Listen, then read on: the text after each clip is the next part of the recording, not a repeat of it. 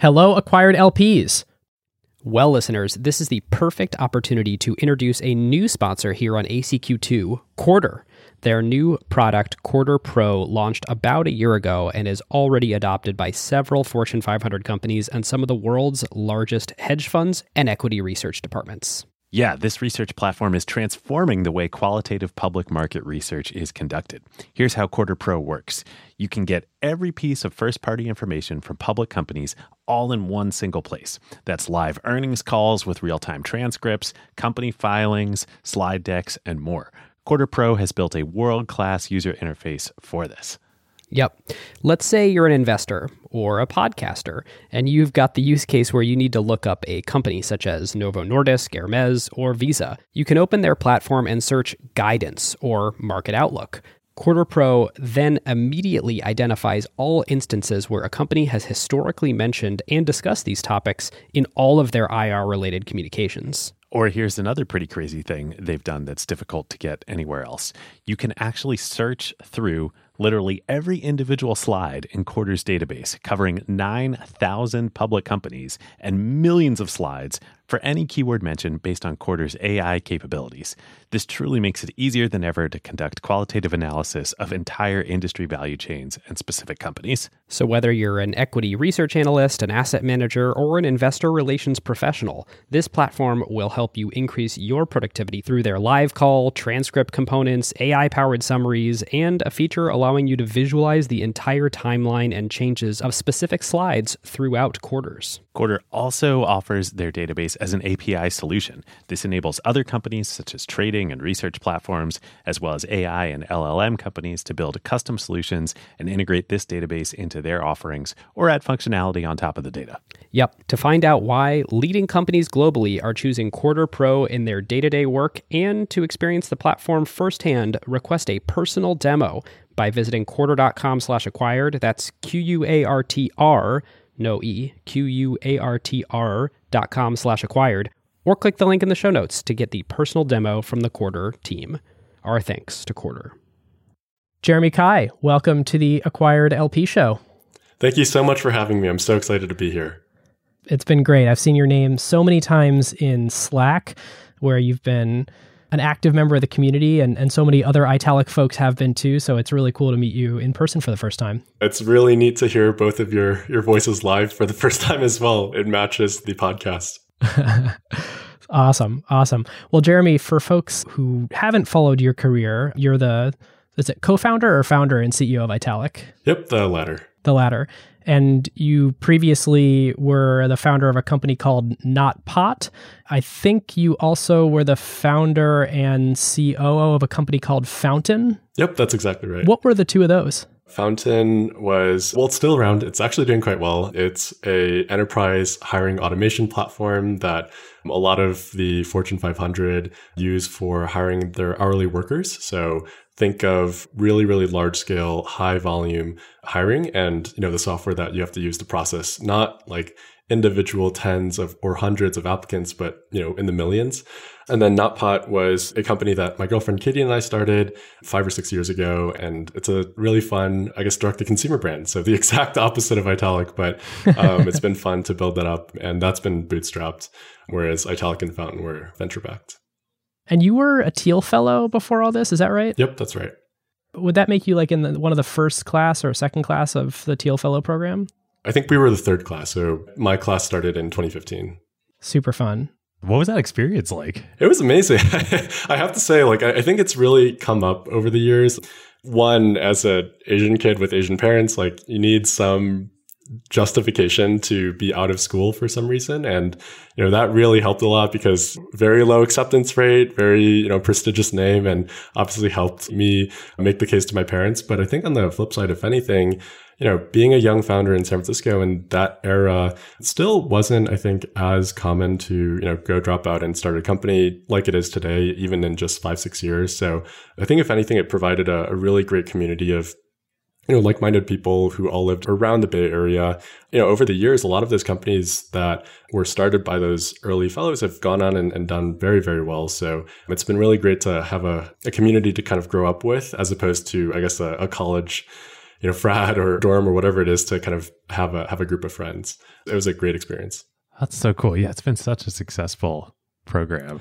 Yeah, I think the biggest regret all of us have from the program is there was this one winter. Not buying ETH. Well, there was a winter where Vitalik emailed the whole list and he was like, hey, man, like, you should buy this pre-sale. And, Bitcoin was dropping. I don't think a single person bought it, to be honest.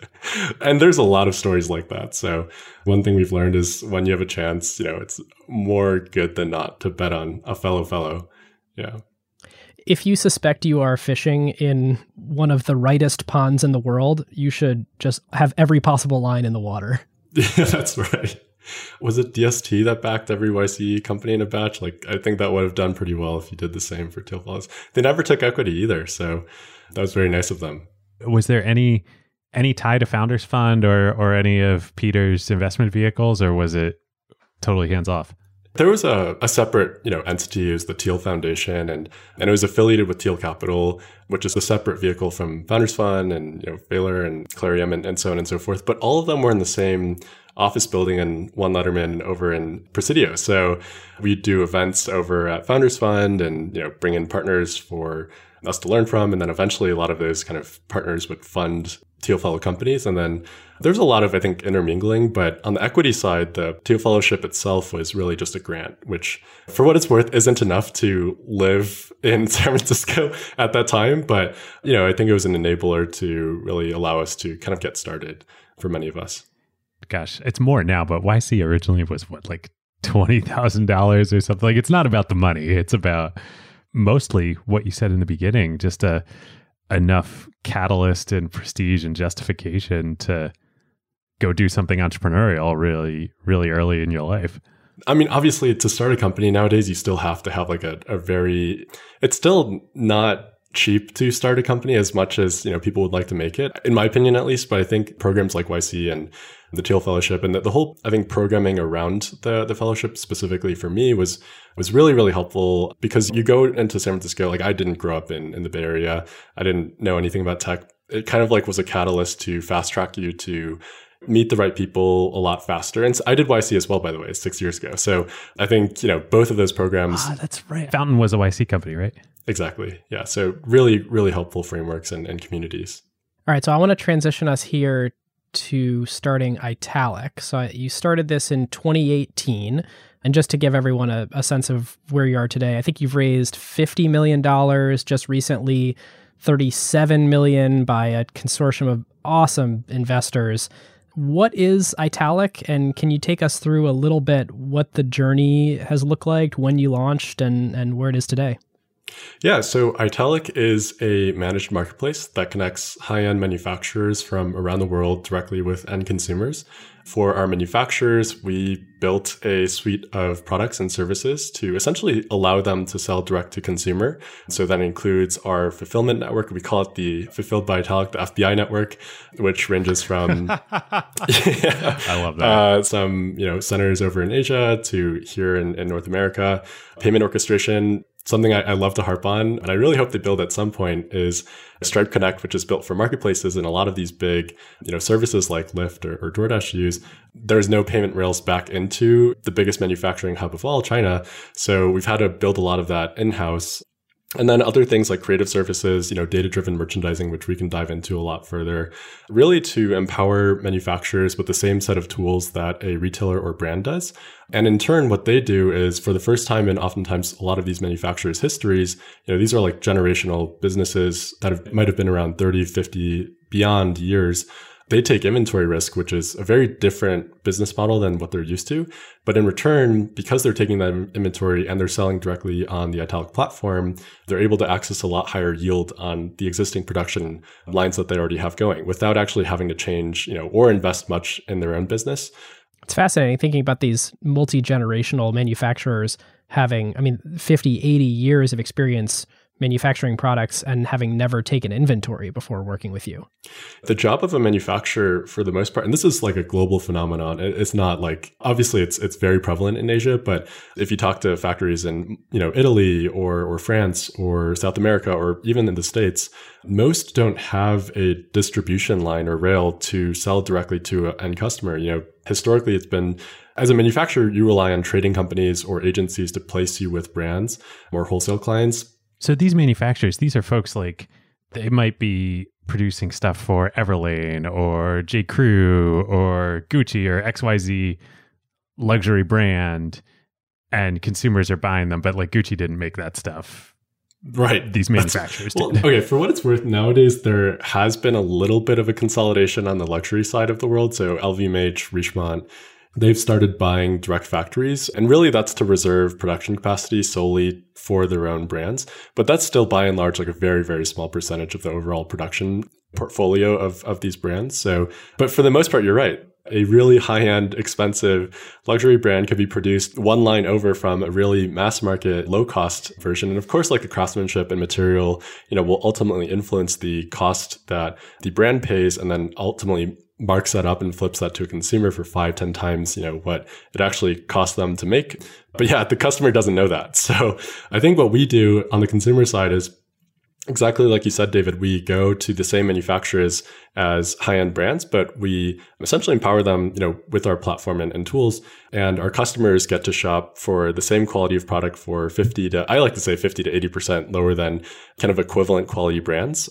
If you want to buy the brand, you're always going to buy the brand. But for value-driven purchases, I think it had struck a chord. And then this has kind of happened in the background of like e-commerce as a category growing tremendously. But at the same time, what I think isn't talked about as much as like private label has grown tremendously as well. Target has over 10 $1 billion brands of their own in their portfolio. Amazon Basics obviously has taken a lot of market share. So I think value-driven purchasing as a segment has been, growing quite a lot. And this is across all income segments. On the lower income side, Dollar Tree is like the fastest growing retailer in the US. And then on the high income side, I think direct-to-consumer brands, I really do think represent that same shifting of purchasing habits. So really for us, like we call it like a B2C model where, on the B2B side, we really want to build the tools to empower our merchants, our manufacturers who've never, frankly, like digitized or sold online before. And then on the B2C side, deliver a great customer experience and product offering.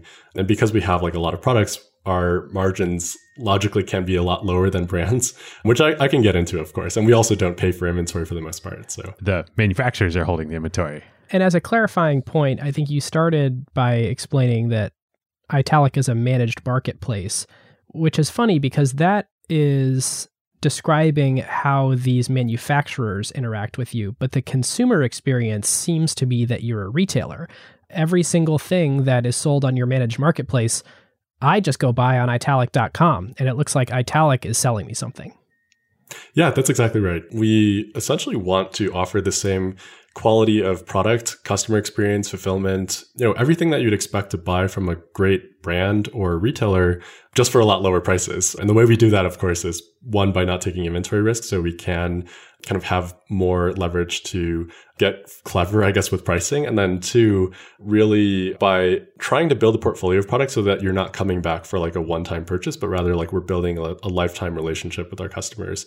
We really think about the flywheel quite a lot. I know this is like the most tired, business concept of all, but I feel like it's like the Lindy effect, right? Yeah, in business concepts, right? The longer it's been around, the more likely it is to be worthwhile. Yeah, I mean, I think there's something to be said. Obviously, everyone studies like 7 powers, but I think for us, like retail, the whole concept of economies of scale was from manufacturing and retail, right? Like it is very literal to say the more volume you run through a production line, the lower cost each unit gets, the more efficient everything gets. So I think for us, like the more customers we have, the more leverage we have to convince manufacturers, and the more volume we can drive to them, the more manufacturers that we have as merchants, the more products we can offer. And then the more products we can offer, and this is, we can trace this all with data, but the more products we can offer, the more customers we can acquire or retain. And our purchasing frequency, our kind of customer demos have really, I think, changed to prove that to be true. But of course, like we're still very early. We only have a couple hundred SKUs. Hopefully we'll continue down that line. But we found that the model is very applicable. Like both geographically anywhere in the world. And then also, I think in product categories, we sell anything from like beauty to dumbbells. So it's quite a variety. Yeah, I want to unpack the value chain here a little bit because we've used a lot of different words. There's manufacturers, there's brands, there's distributors, there's retailers. And I want to keep going back to my consumer experience because, little spoiler alert for listeners, I just had a consumer experience on Italic because we partnered with you guys to do a little thank you gift for some of our recent guests. So that was super fun to kind of go through the experience. I am still unaware that I did business with manufacturers. My consumer experience is such that I did business with you, Italic, as I don't know if it's a brand or a retailer. What's the traditional value chain look like? And who are all the players and how does it flow? And then what does an Italic value chain look like? That's a great point. And it's something we've debated endlessly internally, but also I think like as a concept is really interesting because the idea of a brand or a retailer like is a very much retail specific term. But I think if you abstract it away, the concept of a managed marketplace over the past 10 years really applies, I think, like to two iconic companies, and that's Uber and Airbnb. When you actually book a place on Airbnb, are you actually booking an Airbnb place, or are you booking it through Airbnb? Same with an Uber. Like, are you booking a ride with Uber, or are you actually So I think for us, like I've started to think a lot about that. The brand itself that you interact with, of course, is going to be Italic. Like, there's no way to kind of get around that. Of course, Italic is a consumer brand, and there's a lot of loyalty and trust that we have to earn from our customers to convince them to shop from yet another consumer brand in the wide ocean that is retail. But on the flip side, what you're actually doing, and we've started to try to introduce this concept into the consumer experience more by showcasing our merchants.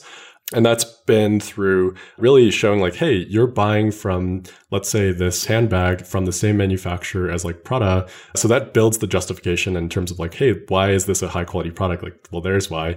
But the price point that you're purchasing it at is meaningfully different, both from the legacy kind of incumbents, such as, those bigger brands, as well as the smaller, newer direct-to-consumer brands. Direct-to-consumer retail, for the most part, and I know we talked about the value chain, I think it has really reverted back to the old brand model.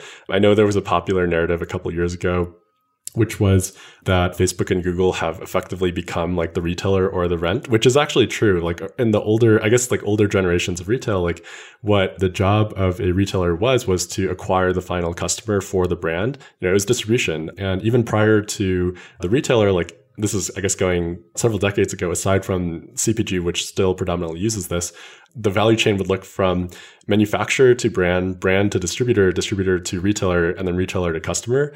And this was, television advertising and newspaper advertising and magazines. Yeah, exactly. Right. And the retailers were actually the ones doing that. It wasn't actually oftentimes the brands. And the retailers oftentimes actually had the highest margins. And then, with the direct-to-consumer digitization of the retailer, it became just as easy to buy from, brand XYZ versus the same product of the brand from retailer, ABC. So the direct-to-consumer really removed the retailer, but then it still has the same issue of like, okay, well, we still need to get a customer. And you actually still have to pay the same price, more or less. So prices are basically the same. Quality is basically the same. But I think the original intention of online commerce was to remove middlemen. I was talking to an Amazon exec who was a VP of Prime for, I think, 10, 20 years. He brought up a funny Barron's article, which was, I think, from the 2000, I think it's like 1999 or 2000, but basically it's like Amazon.bomb. And it's like a very famous cover. Oh, it's so famous. Yeah. But I think the thing that he said that stuck with me is like, actually, there was a little bit of truth. I think internet cycles I know everyone says, oh, it's immediate, like things change overnight. But I think in terms of consumer adoption behavior, it can take a very long time. And a great example of that obviously is like pets.com, or with the equivalent of Chewy nowadays, or Webvan and Instacart. But I think on the retailer side, I think what he said on the Amazon.bomb article, there's like a very specific quote, which is like, the concept of Amazon won't work because what they're doing is still introducing merchants which have middlemen. The merchant is the middleman. They buy the inventory from an international manufacturer. They sell it at a markup to the consumer. And the whole point of online commerce was to disintermediate those middlemen. I think there's a lot of spirit there that we want to inherit with what we're doing with Italic. And we've seen this globally, not just in North American or Western commerce. So for us, the value chain is really the core it's not a problem, but like optimization that we are trying to improve upon. Retail is one of the biggest industries in the world. It's unbelievably like archaic in so many ways, despite what I think you might see online. And e-commerce, obviously, everyone knows this, but like the penetration is still very, very low. So it's a $4 trillion market in the US alone. And there's so many, I think, interesting things that are still going to come. What are we at? Like 15, 18% penetration right now? Yeah. And that, is largely just accelerated from COVID. That's not to say I think like online e-com doesn't have a place to play in offline or, retail, but that's obviously going to continue to grow. In China, it's like 30, 40% any given year. I really do think there's a lot of interesting lessons to be taken from that ecosystem. I would synthesize everything you just said as you're sort of both the brand and the retailer. You're working directly with manufacturers. So in the old world, there would have been a distributor. There's just no distributor at all in this model. You sort of cut out the distributor and you are the brand and retailer that works directly with the manufacturer. Does that sound right? That's about right. We basically want to offer the same experience, quality, and design as a consumer would expect from a brand or retailer. But on the flip side, the pricing as if it were coming straight off, like basically the wholesale price that a brand pays for a manufacturer. And we want to provide that to a customer. Really what we are is like bridging the two with our name, which to your point is like the brand. So because it's your name, is everything on your site in a way Italic's private label? How do you think about that? Because when I bought these thank you gifts, it was a very sort of generic descriptive name by Italic, and it told me that the manufacturers had manufactured some other high quality brands in the past, but I didn't even know the name of the manufacturer. So do you sort of think about all of these as Italic private label? The reason why we don't actually share the manufacturer itself is one, like what I found, and we've spoken to a lot of, I think, people in the industry on this, like the customer doesn't actually care who they're buying from. They care more about like, am I getting a good deal on this? And is this like not going to break the first time I use it? What we've done more importantly on that specifically is like we provided like a pseudonym for all of our manufacturers. They are essentially like private labels on the Italic platform. And the reason why we don't use the real name is like we obviously want to protect the client relationships that they have so they don't get in trouble there, while still making sure that we can use these factual claims. I would imagine if I'm one of your factory partners, maybe eventually they do this, but not overnight. They're going to stop working with Prada and Gucci and Everlane, and that's still a big part of their business. This is just also coming off of their lines now. Yep. The way I think we think about it is twofold. Like one, it's a yield optimization. So if you are making $1 per unit producing for all of those brands, if you take inventory risk, you can double or triple that. So make $2 or $3 per unit, which when reflected to a consumer is meaningless. It's like nothing. But when it comes to a manufacturer, you're literally doubling the margin you're taking off of that existing production capacity, which you, by the way, have to maximize at all times. That's like anytime you have a line that's not running, you're losing money on it. So I think that's one side of the equation is like the yield optimization. The second one really is like controlling your own destiny in a more direct way. As a manufacturer, like if let's say one of those brands leaves you, like, okay, you got to go fire a bunch of people, like you're going to miss rent, you got to fill that space again. And really there's no other way a manufacturer makes money besides getting more clients or expanding the business they have with existing clients. Costco is obviously a company that many people look to, but for us, like we take a lot of inspiration from on the merchant side specifically. As a supplier to Costco, like your margins are zero. And there's other companies like this. In China, Xiaomi famously does this. I don't think it's true because I know this not to be true, but like they used to say, hey, we don't take more than 5% margin on top of the products that we buy from manufacturers. The reason why manufacturers do that is it makes the business. If you are one of the 4,000 SKUs in Costco providing, I don't know, like a cup or a wine specific like variety, like Costco is going to make your business overnight. We want to get to that point where like, okay, if you are part of the Italic network, like we can basically automate everything from telling you, make this product in this style with this quantity, deliver it by this date to this facility in the network, and we'll take care of the rest.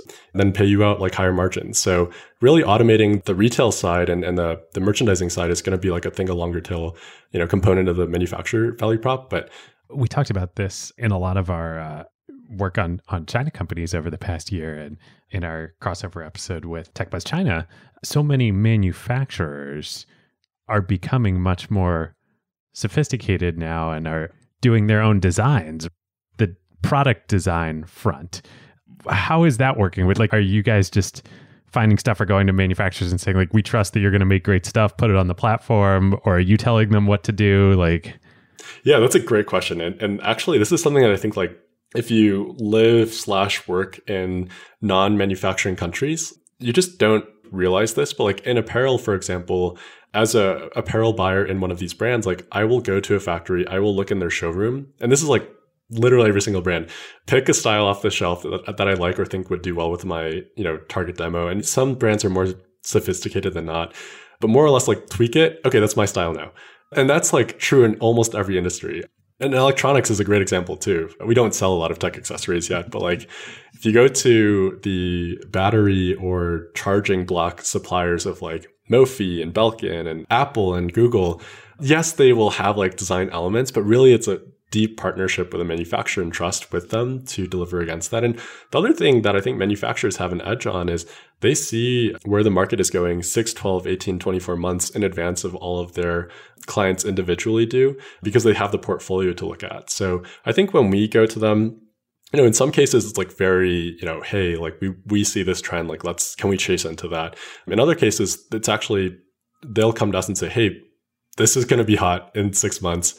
Like, let's do this. So tungsten cubes are going to be super hot. Who would have thought? They're going to knock your house over. Yeah. And there's something to be said about the agility that manufacturers can work with. I mean, this is like a bad example, but if you remember like the Indiegogo fidget spinners from like 5-10 years ago, yeah. By the time that campaign had finished, there were manufacturers that had already produced final production quantities for those products before the original campaign even finished. So, there's a huge advantage to being able to have R&D actually outsourced from the brand perspective. And also, I think from the manufacturing side, like it's actually a really great value-added service that allows you to retain clients better. But it's, I think, something that like very few people will know unless you like work in the industry, that like the job of a brand or retailer nowadays is to acquire the customers. It's actually not so much like to design the exact product.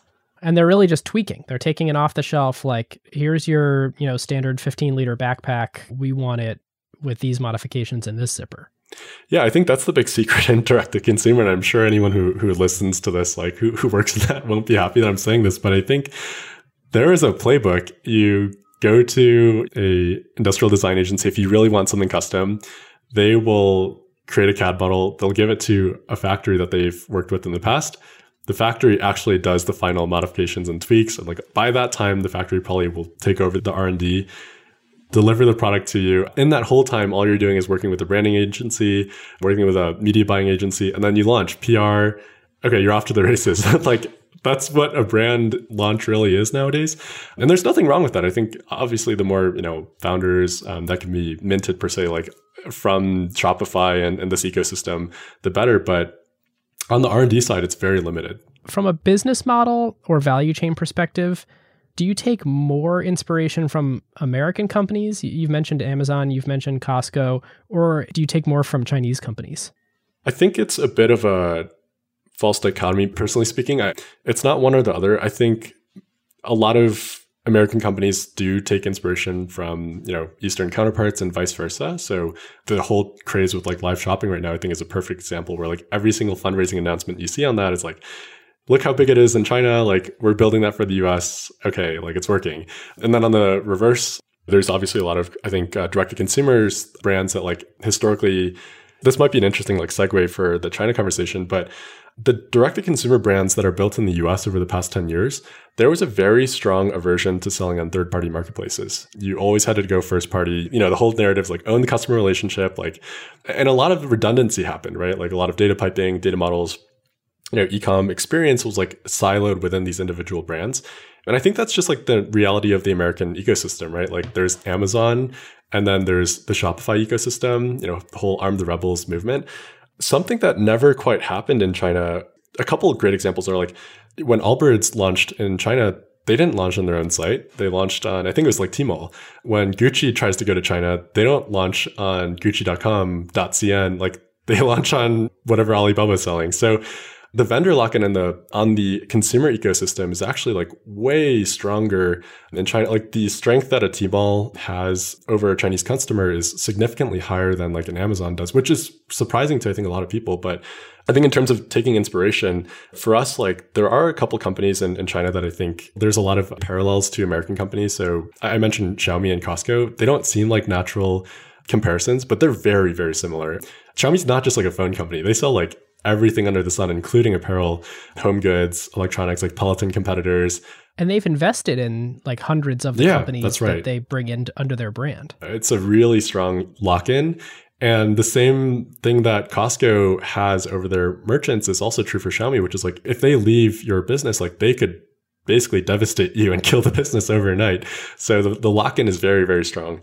I think for us, like we don't want to be so heavy-handed, of course. Like our whole mission is to empower these manufacturers as opposed to like, you know, whip them around with these really high volumes and low margins. But I do think there's something to be said about actively having the discipline to maintain a low margin over the course of, in Xiaomi's case, 10 years, over the course of the 20, 30 years in Costco's case, and not budging from that. Because it's very tempting to just, okay, let's increase prices and like take that margin. Because you can do a lot of interesting things like with volume. In both of those cases, I think you may know better than me, and my thinking may be outdated here, but both Costco and Xiaomi, I believe the whole strategy is we don't make our profits from the physical goods that we sell. We make our profits from software, services, memberships, you know, in Costco's case. Zero contribution margin to their overall profits from the actual retail items on shelves. That's right. And the funny thing about Costco, I don't know if this is like a widely agreed upon topic, but the common narrative is like, okay, take your margin to zero and monetize through the membership. I don't actually think the membership is a 100% like contribution margin product. I actually think it's very, very low.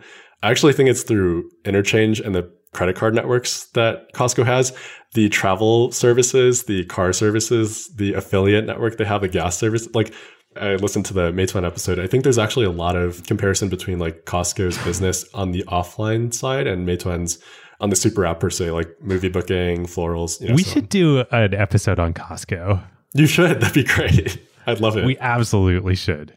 Do you know in broad strokes what the Costco Amex deal looks like? Like of that, whatever it is, 3-ish% interchange, how much does Costco get? I don't know the specifics, but I know they have arguably one of the best deals in like credit card history. And that was part of the deal to switch to Amex. I don't know numbers, but I know it's a very powerful hidden revenue driver because no one's ever going to, like, unless you work in the top branches of Costco, like you're probably not going to know how much they actually make money off of, you know, that segment. But they disguise it all through the GMV and in their case, revenue and membership fees. So, and that's brilliant, right? Because if that is a profit driver for them, then the more payment volume that they have going through Costco, the more profit they're going to make from that. So taking contribution margin down to zero on all their other suite of services or as close to it as possible. That's why, you know, we could talk about 7 powers all day, but like really in retail, there's only one, and that's scale. Like nothing else matters. And this is the same for Amazon. Like it doesn't matter if you ever made money on a single cent from an Amazon transaction on the marketplace or whatever. Like what matters is actually just the volume going through the network, because then you can do so many more interesting things. I guess to Ben's question earlier on like what we take inspiration from, we don't really want to make money on, I might get flamed for saying this, but like it doesn't matter so much to me that like we're making X margin or like X contribution margin on the actual items that we sell. And that's also why like we don't want to take inventory risk, because we don't actually want that on our books. It's more important that we actually build out a stronger fulfillment network, because the more orders we ship out, the cheaper that gets. Like the more payment volume we get, the more we can actually make on cross-border payments. You know, there's a lot of like, I think, interesting things that just scale unlocks in retail that until you're there, frankly, like you're always going to be making money through the standard retail model, which is buying low and selling high, which, you know, is one way to go about it. But I think there's more interesting things to do. You recently changed the way that you do the membership model. So I'm curious if you can articulate what your history with membership has been at Italic and your rationale behind changes when you've made them.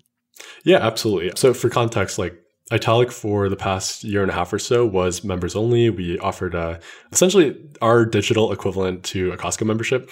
Costco legal never likes when I make that comparison either. So please, close your ears during that. But I think there were 3 factors to it. The biggest reason of all was scale. Again, economies of scale is very literal it's not like a concept or a theory. It's like very real. When you hit these volumes, like prices dropped here, and they can drop pretty dramatically. In our case, we were starting to do enough volume where the drop in unit costs offset the margin that we were actually losing. So originally on the membership model, it was just like Costco. We never made money on the product sales. We only made money through the membership fee.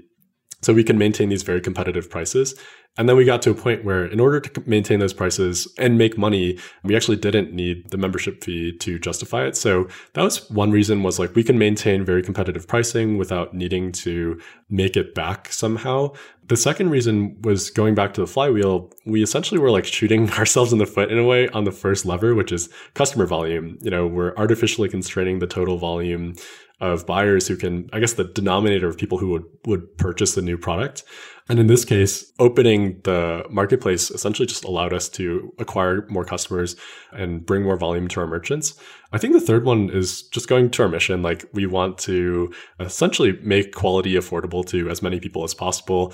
I think the notion of like, if you want to buy something, good, it has to be expensive. If you want to buy something cheap, it's going to break. I don't think that's actually true. Expensive things are actually, like, at the point of origin when they're created, are actually on a CPI index, like very affordable for most Western consumers. The issue to affordability actually comes from the brands who mark it up 5-10 times. So I think for us, like, it was a combination of just like principal, volume, and that flywheel that we wanted to spin. So that was the main reason for the shift. And we finally got to a point around like mid-year in 2021 where we looked at the numbers and we're like, hey, we can do this now. So, and yeah, we just did it last month. So far, so good. Do you have any stats that you'd be willing to share on like anything that changed overnight in terms of like your funnel widening or something when someone comes to the site and converting to be a paying subscriber versus now suddenly just uninhibited purchasing a good? Yeah, actually, one other thing that I think I'll mention is I think there is a lot of subscription fatigue in the US right now, to the point where, like, I guess the better way to put it is like, we don't want to play the game of like free trials or like gamifying the experience to get you to become a member. I think like as a personal customer, like that always sucks to jump through those holes. And then I think on our side for Italic, like we basically wanted to create an experience that was like good enough to earn the right to convert you to a member. So the membership still exists. It essentially upgrades your shopping experience with a number of different like members only experiences. And you also get credits. You pay $60, you get $120.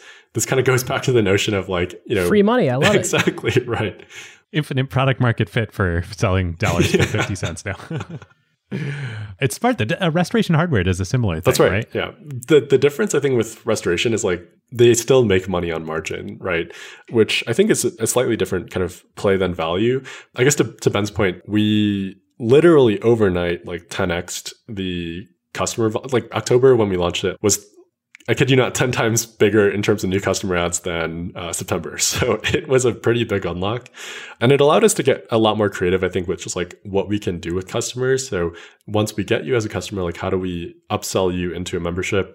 We're still working on that. We're still very early on that process, but that conversion, frankly speaking, like on freemium software such as Spotify is like 14-15%. That's where we want to get to. We're not quite there yet, but so far it's like looking pretty promising. So it becomes a little bit of a more complicated customer play on a business model, because instead of just selling a single hero product, which is the membership, you need to sell 500 to 1,000 products and then have the right and deliver the custom experience to convince them to join the software margin kind of membership play. But I think over the long run, it'll pay off. But to your point too, in the long run, you'll have other ways. Exactly. Right. To, just like Costco, to make money too. It's so funny. I'm smiling so much through all this. I think, to get meta for 1 second, I think all 4 of your points, see if I can remember them, but apply just as well to the big change we just made to the LP program. Oh, no. I was like, David's 100% going to take it here. 100. Ben was like, I know exactly what David's going to do. We're like an old married couple. But yeah, like all of those, it's so...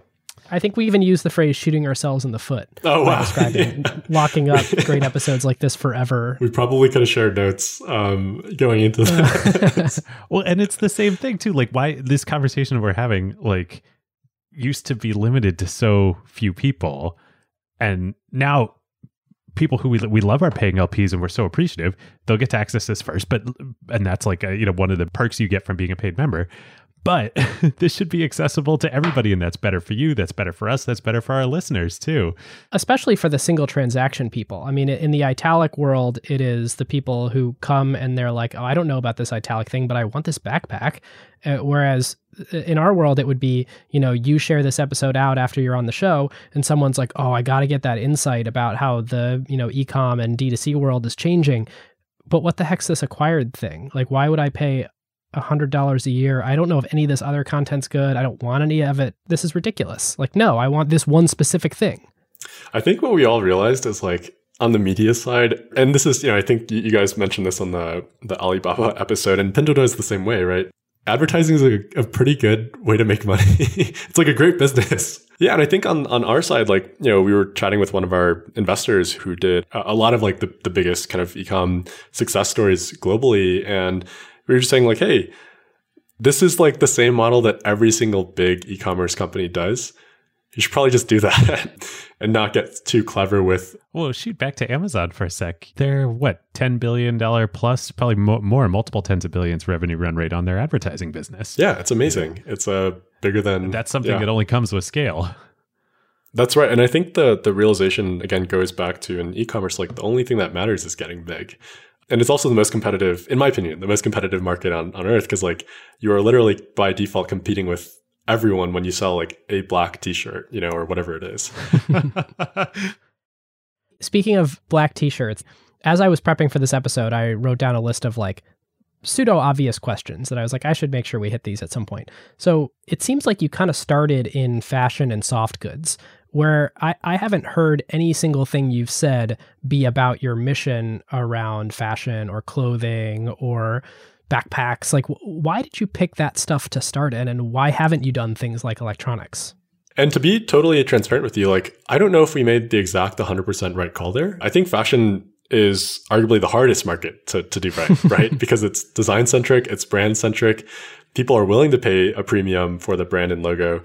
I think on the flip side, it's a category that I felt like if we can get right here, we can expand, to basically any other category, because it's like a lot less fast-moving.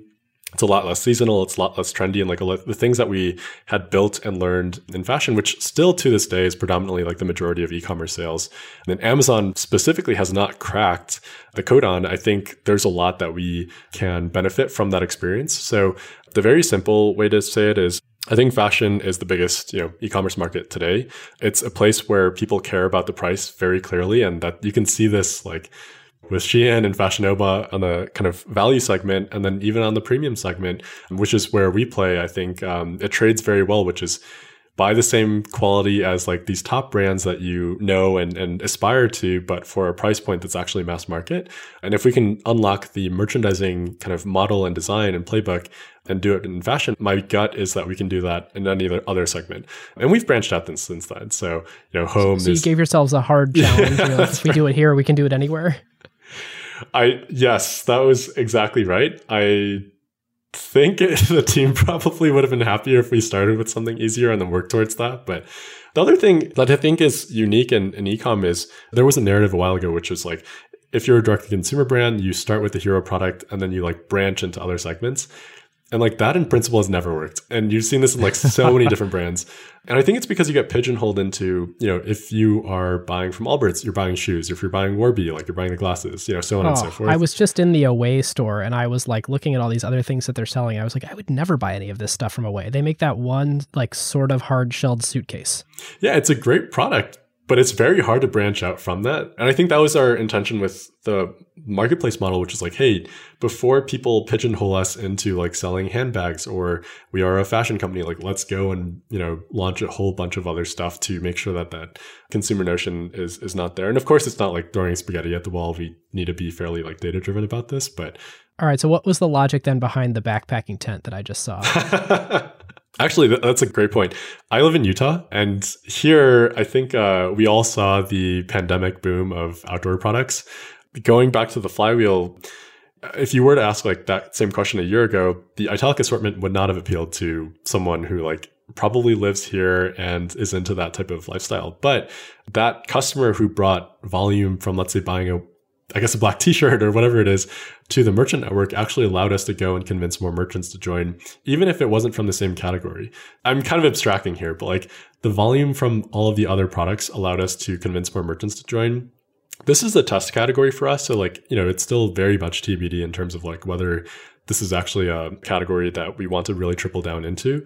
But that's kind of the advantage of the inventory light, asset light model where we don't have to take large capital risk by testing these things. So far it's been promising, but it is still like very early. Surprisingly, actually, I didn't really know what would happen, but I think that's also the beauty of the marketplace model. Before I jump into some of these other, like, you have to ask this questions, you mentioned Shein. What is going on with that company? Like, what is the scale that they're operating at? How are they similar from Italic? How are they different? People in tech don't realize there is a retail company, which all tech investors shunned, that is bigger than SpaceX, Stripe, so on and so forth, valuation wise. Like it's the scale that they're operating on is bananas. I think an environmental travesty, but I think it as a business model, like you cannot get better from a retail business than what they're doing. I talked to a number of the merchants. Shein's not a retail company. Like they are a data company. There's no kind of better way to put it. They're like the ByteDance of retail. You put it better than I could. The volume that they're doing. So, I'll say this, it's in the tens of billions. The margin on that is, let's say 30, 40%. They're doing tens of billions in revenue, in That's US right. dollars of revenue. Yes. The growth on that, they've doubled, year over year, and they've continued that growth into this volume and scale. I think they've really unlocked something that whether you or our friends like would buy it or not, which probably would never be the case, they've really unlocked something that I think is true, which is like fashion works. It's the biggest e-commerce segment. It's a high repeat purchase if you can get the design right. The price point matters a huge amount, and people are willing to give that a shot online to a brand that they've never heard of, let alone care where it ships from. And I think the lesson for Italic for us is one, again, like it always goes back to scale, but I think specifically on the supply chain side, I think what Shein has done, and to the point of, David, you brought up ByteDance, which is really interesting. Like TikTok and Shein are based in China. Like there aren't US teams. Well, there's obviously US teams now for TikTok, but they were started there, and like you can actually scale. A lot of the work you put into data models compounds over time in a way that like by doing it manually or through humans, like they launch 2,000 SKUs a day. Like you simply cannot do that manually. So I think for us, like one, really investing heavily into supply chain technology and making that in a way where, yes, we can have human in the loop, but eventually like we want to make it as little human involvement as possible. And I think on the second point, all of their volumes cross border. And this is something that I think people don't also realize because it, it comes to you with this like shipping code from the US, but like all of that volume is shipped out of China. So I think that ecosystem has matured quite a lot, but this kind of goes back to the siloing point. A lot of that isn't routed through kind of third-party providers that are universally SaaS, and B2B is still like relatively small as a percentage of like the tech ecosystem This in China. is insane. Just to give people a like tangible to feel Shein here. We did this on the TechBuzz China crossover, but it'll do it again here for people who haven't heard that. I'm on the Shein website right now. This is insane. Like, designer type sweatshirts, button downs. I'm on the men's section, sweatpants. And the funny thing is, like, you and I probably would never have shopped on Shein or heard about it if it weren't for like tech people. For the valuation. Yeah, right. Exactly. But like, here we go. Okay. $6.49 for a designer sweatshirt, $7.90 for sweatpants, $8.90 for cargo pants. Like, this is insane. Jeremy, you said they're a data company. At the end of the day, they do need to design, someone needs to design, manufacture, and ship all this product. And so how is it that they can launch 2,000 SKUs a day? Like, who makes it? Who takes the inventory risk? Who designs it? There's actual physical real world things that need to happen to enable that. I'm glad you asked that. They are the most verticalized retail company that uses data to make every single decision. So the best way to think about it, and the way like this is the kind of biggest point of inspiration for us. Like when I say data, it's like Shein's actually an orchestration company. So the software that the factories use to run the production lines is Shein's, WMS and OMS and ERP, like that's all proprietary. The data that the marketing team is using to decide what models to shoot, what poses to shoot, what ethnicity of model we need to shoot this on, like that's all fed through just like recursive kind of models that they've built that get better with scale too, especially when you're doing the volume and launch velocity that they're doing. And I think the orchestration is really something to be impressed by, because the thing that is probably the most impressive is like Shein wasn't the only company doing this. There were like quite literally millions of Taobao shops that did the exact same thing. They just did it better than anyone else out of that. It is the most competitive category in the most competitive country and market in the world. So you can imagine like what type of company that produces. Oh, it's exactly like the Meituan story. Exactly. Right? Like, they were what, 5,000 the 1,000 Groupon clones? war. Yeah, and it was the 1,000 was understating it, When you verticalize the technology to that extent, you can essentially launch a style in 7 days based off of like signals that you see, today. So, and that's unparalleled by any, Zara can't even hope to achieve that. So those SKUs I was just looking at on the site, it said estimated delivery times about 2 weeks from now.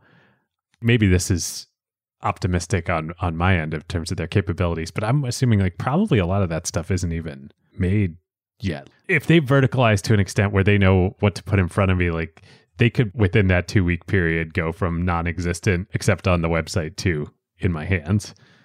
You're probably right. I don't know, but I would not be surprised. All right. One other Shein question for you, Jeremy. So do they own all their own factories, or what does their manufacturer relationship look like? And do you share any manufacturers?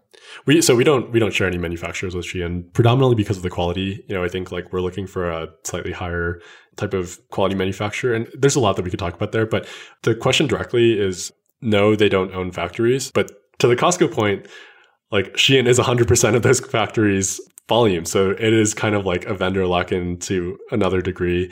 And they also don't kind of consign inventory like we do or run the marketplace model. It's wholly retail. So and when you buy inventory, like you better be sure this is like the right inventory to buy and the right quantity to buy and the right time to like buy it. Because if you don't, you're stuck with it for like, and this is how so many retail companies die.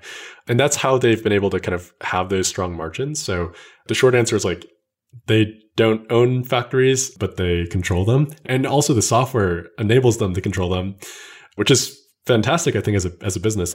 And it's also good for factories. And then I think on the flip side for margin, like because they buy inventory, they're able to kind of accrue a slight, even on that $6 designer sweatshirt, like they can take margin on it. So very impressive. You said sort of an offhand comment, you think it's a travesty from an environmental standpoint. Is that just because they're producing so many goods that are not like necessary? For what it's worth, I don't want to get in trouble for saying this. I think Shein is a better model than Zara, where in retail, there's always lag between like what you launch and sell through. So, if inventory is left over, like what do you do with it? It goes to the landfill or it gets discarded or it gets marked down if it doesn't sell. Whereas in Shein, I think like because you're digital first, like you have a natural speed advantage in terms of like, okay, signals in terms of reacting towards fast moving SKUs or new launches. And then on the flip side, you also have a much stronger incentive to move the product and launch in the exact right quantity. Because if you don't, the same issue happens with, the legacy fast fashion, but like to a slightly lesser degree because you're having it in your warehouse and like there's other things that you can do with it. My point with that comment is really more so towards like the purchasing. It's not actually, I think, a Shein issue. I think it's more so like a consumer behavior issue of like, when you're enabled to buy whatever you want at these prices, like you're just going to buy it. You don't care if it's like doesn't disposable fit you. Clothing, essentially. Right, exactly. And I think the whole value prop with Italic is like, hey, we can offer you quality products that will last you for a while yes, we'll never match the prices of Shein, but like I think to a consumer who cares about quality, in addition to price point, it's a perfect match. Whereas in the Shein case, it's like I care about the design and I care about the price point, but the quality doesn't actually matter. Both will exist always. And I think it's just serving two different types of customers. But that's the reason why I made that comment. How do you find these manufacturers? These are super high-end manufacturers that work with the, most coveted brands in the world. It's not like they have websites, right?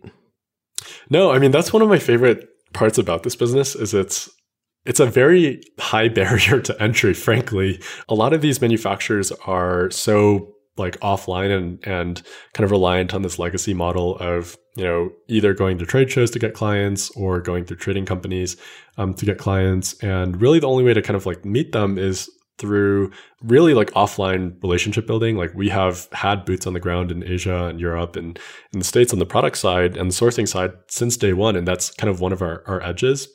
One of my favorite stats, and I say this a lot, but like we work with 8 or 9 or 10, publicly traded manufacturers now. And like of that group, I'm pretty sure like all of them don't have websites, period. So it's just to go to show the level of like digitization that has happened.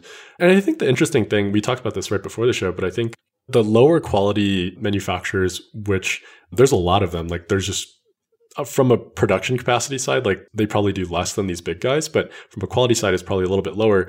Those have predominantly been digitized over the past, decade, first by Alibaba, then by AliExpress, and then, Tmall and Taobao, and then later by Pinduoduo. And of course, like there's Western kind of counterparts to that as well, like Wish and, Oberlo and so on and so forth. But on the higher end segment, it's still the same model that they were running for the past 50 years. It's like very much ripe for, and that's kind of why I was personally excited by this, the Italic opportunity was the way they do things is still very, very old school. On the flip side, it's extremely efficient, like the way that these manufacturers are run and just by function of like having to make margin. To put it in perspective, it's like the average manufacturer margin that we work with is typically between like 15 to 20% on cost of goods. And I know we had the TSMC podcast recently. It is the complete opposite of that. No leverage, zero margin. And a lot of that margin goes straight to kind of deposits towards equipment, labor, rent, materials. And a lot of times, like you run it at break even, and you have to because you just need that volume to run the line. So I think for Italic, it's really around, again, like optimizing those yields on the existing production capacity. And then again, kind of having a more like of a controlling your own destiny, like type of experience with running your company as opposed to being wholly dependent on a set of clients who can leave you. All right. So if these companies are so hard to get in touch with, what's the entrepreneurial story behind your first manufacturer relationship? It's terrible. Polo is our kind of first sourcing manager and employee. And he and I visited, I kid you not, 150 manufacturers. This is like basically one every other day, 150 manufacturers in 2018 in 9 months. At the end of all of that, actually, no, sorry, we launched in November. So that happened in like literally 6 months. And we would do like multiple, factory journeys a day. Is this mostly in China? So it was in Italy, China, and the US. The first two were in China that said yes. I think the crazy part about manufacturing is like naive kid coming into the factory floor, meeting with the owner, and he's telling you, hey, make stuff for Italic. We're not going to pay you for it. And we're only going to pay you for it like, after we sell it in 6 months. And this is a family that's like... Real great pitch there. Way to go, Jeremy. Well, I mean, that's essentially what it boiled down to, right? And these are factories that have made money through like, I take a deposit, I put that towards my people and rent and materials, and then I'll get paid after the production line is done at the end of it. And I think the only reason why we really like they said yes was on the lower end side. We again talked about Pinduoduo and AliExpress and Xiaomi and and so on and so forth. But like they have seen the rise of e-commerce in Asia, and really they don't benefit from it whatsoever. I think the way I like to frame it to, I guess, investors, for example, is like, it doesn't matter as a manufacturer if you're producing for Everlane or for, J.Crew. It's the same thing. It's like one and the same client. It's just production volume. So, and you take your cost plus margin essentially, which I know we talked about as well, but it's not like, it's actually a really bad incentive in this case, because in the traditional manufacturing case, as opposed to like government contracts, it's your client has a natural incentive to come to you and negotiate those costs down every single year. And then on the flip side, they're also trying to increase their margins because customer acquisition gets more expensive every single year. So like they're raising prices, which is bad for the customer. They're squeezing the manufacturer, which takes that 15 to 20% down to 10 to 15% every single year. And it's like a death spiral. And eventually you have to be like, hey guys, like we got to get out of this client, and then you got to find a new one. So I think there's a lot of pent up demand for this type of product on the manufacturing side that I think we were able to activate. And a lot of this 150 actually ended up working with us, but we didn't have a site yet. So I think we needed some proof points first. When you say pent up demand for this, it sounds like the sort of savviest business owners want this because of a certain business principle that I've heard you say in the past. And I'm curious if you can go into a little bit of detail on it. Whoever owns the inventory owns the upside. How does that work? And how are they coming to that realization? As a manufacturer, you essentially just are producing product for someone else to buy from you. Let me frame it in numbers. Let's say I'm talking about this like sweater that I'm wearing, materials, labor, et cetera. It costs $16, like all in for the factory to produce. They take 20%. So, let's say they sell it to XYZ brand for $20. They earn $4 per unit. Not bad. The brand takes that $20 and in a legacy retail sense, they might sell it to someone like a retailer for $50. So, okay, brand takes home $30. Retailer sells it for $100. So 5x. It's actually pretty conservative. Retailer takes that $50 and like, of course they have to run their ads, like bring in their customer acquisition, but more or less like that's the retailer margin. So on a $100 transaction, $16 was cost, $4 goes to the manufacturer who actually made the product, $30 goes to the brand who, attaches their name to the product that frankly like was made and designed by the manufacturer, and then the retailer, makes $100. Okay, so that's traditional. Direct to consumer, maybe nowadays like Facebook gets super expensive. We take that consumer price down to 80 and the brand owns the majority of the margin, but they have to pay for acquisition. Okay, still the same thing. $16 cost, $4 to the manufacturer, and $60 to the brand. I think as a manufacturer, eventually you're like, hey, this sucks. Like I've been doing this for 80 years and all I make is $4 on this like $80 shirt that they're selling. And there's no way actually, like a lot of these manufacturers have actually tested consumer distribution. So it's not like it's not like for lack of effort, but you have to also think about it from the manufacturer side. Like their competency is not in marketing, branding, design, consumer. It's in optimizing production volume. So, and I think that's why like the division of responsibilities is actually very helpful because Italic does this and they do that.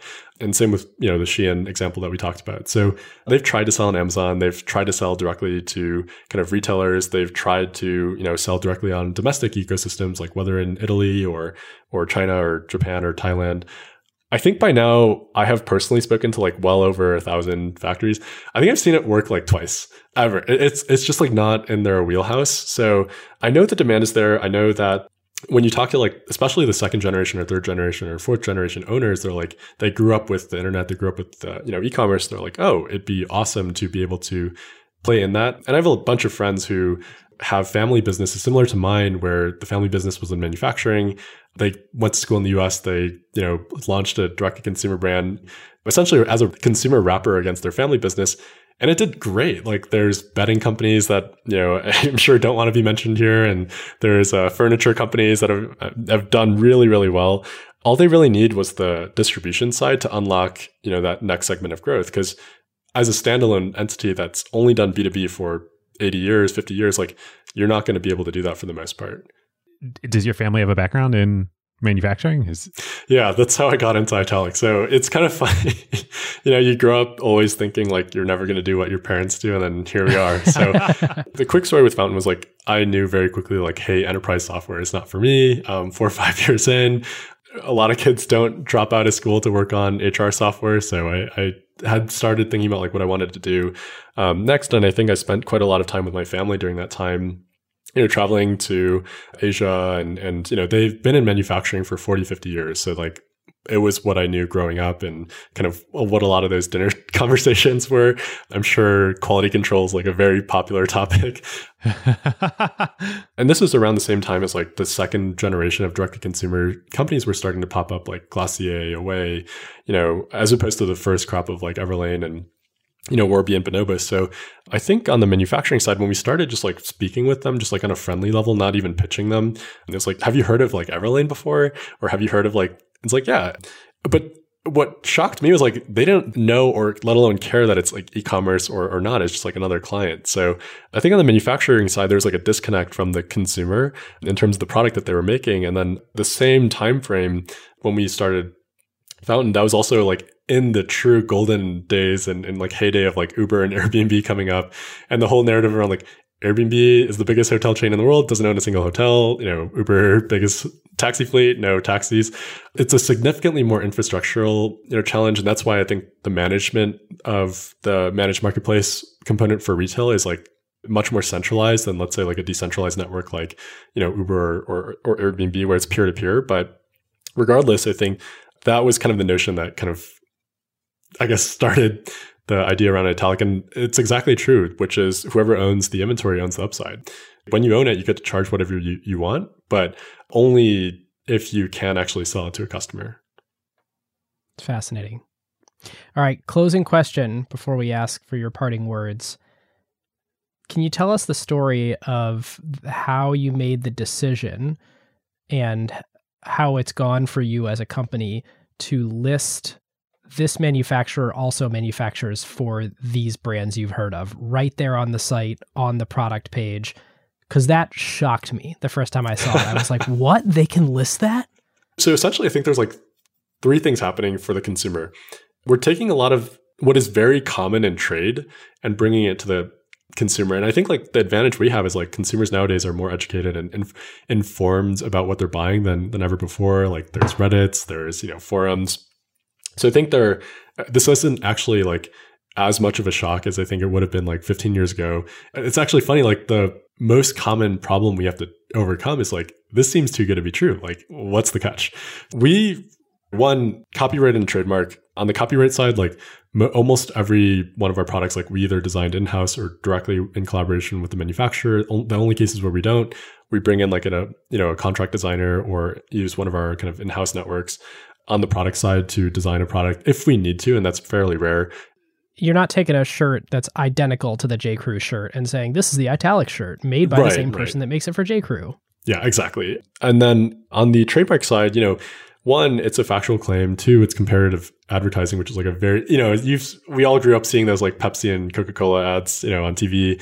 This is, I think, the truest expression of it. Is the most literal interpretation of that marketing law, which is like factual claim. This is the same manufacturer as XYZ. We're not using the logo. We're not using kind of any likeness of the brands that we're referencing. It's just like a statement that I think if you work in the trade, like one, we're essentially offering wholesale prices that brands pay to manufacturers to consumers. And then two, anytime a brand evaluates a manufacturer, like they're always going to want to know about the client list and they'll always find out about the client list. But of course, they're not going to advertise the client list because those are direct competitors.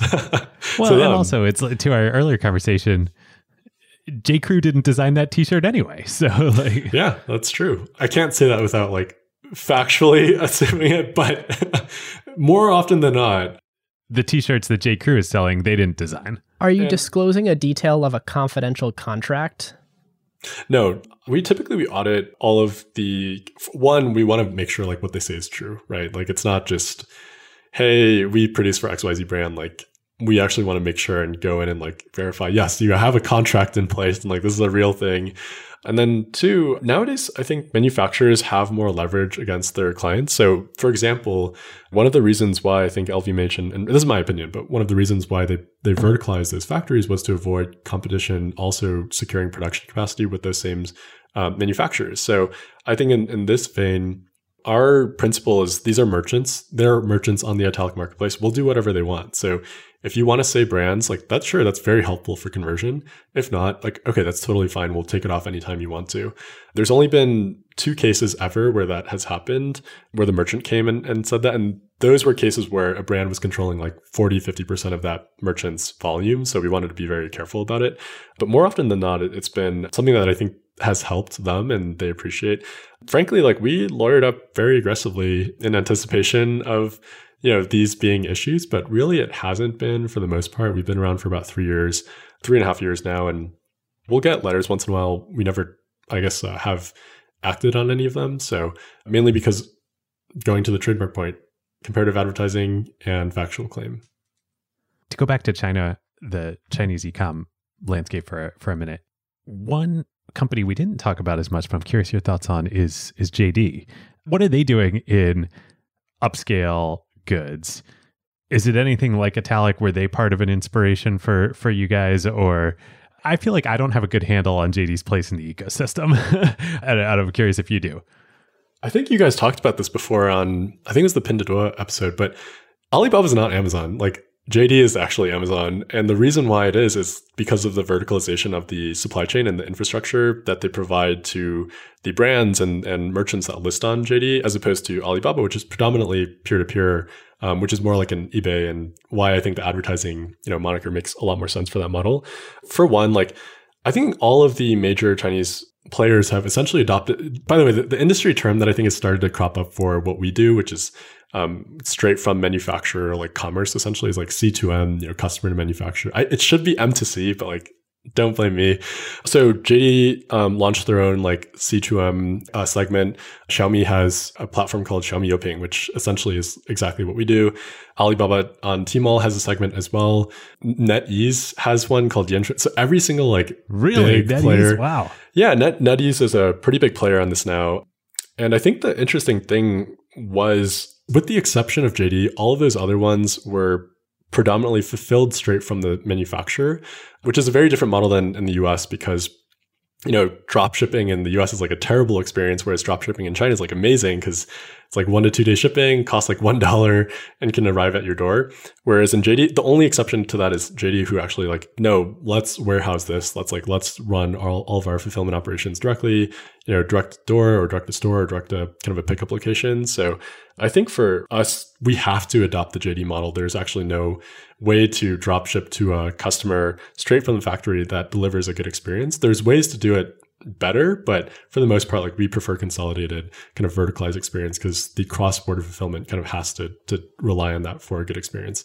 Most of our inventory, for what it's worth, is still in North America, but that is, I think, a learning lesson we've taken from them. All right, Jeremy, parting words for listeners, and where can they find you on the internet? Besides the acquired Slack, of course. Yeah, that's right. It's a great Slack. You should join. The biggest thing I've learned, at least in this, is I still feel like we're very early on the C2M wave. Not many people like on the tech side know about this, but like it's the fastest growing segment in retail by far. It's not the things that might be hot in like the VC ecosystem right now, but like it's huge. I think it's going to continue to grow. I don't think you should invest in our competitors. I think you should, come and speak with me or join us instead of trying to start something. But regardless, I will say that. And I think one thing that, longer term, we're really thinking seriously about is kind of taking a page out of the AWS playbook and actually like offering our infrastructure up to other providers and operators as well. That's like a whole nother topic. But that's parting words is like, don't sleep on retail. It's still the biggest, one of the biggest markets in the world. And then Italic.com is where you can, go and shop from the store. I think we offer some great products. So hit me up if you want any codes just to, I guess, try it out. And I'm at JJeremyKai on Twitter. Awesome. Well, thank you so much, Jeremy. Yeah, no, thank you so much for having me. It was a lot of fun. Listeners, we'll see you next time. We'll see you next time. See you next time.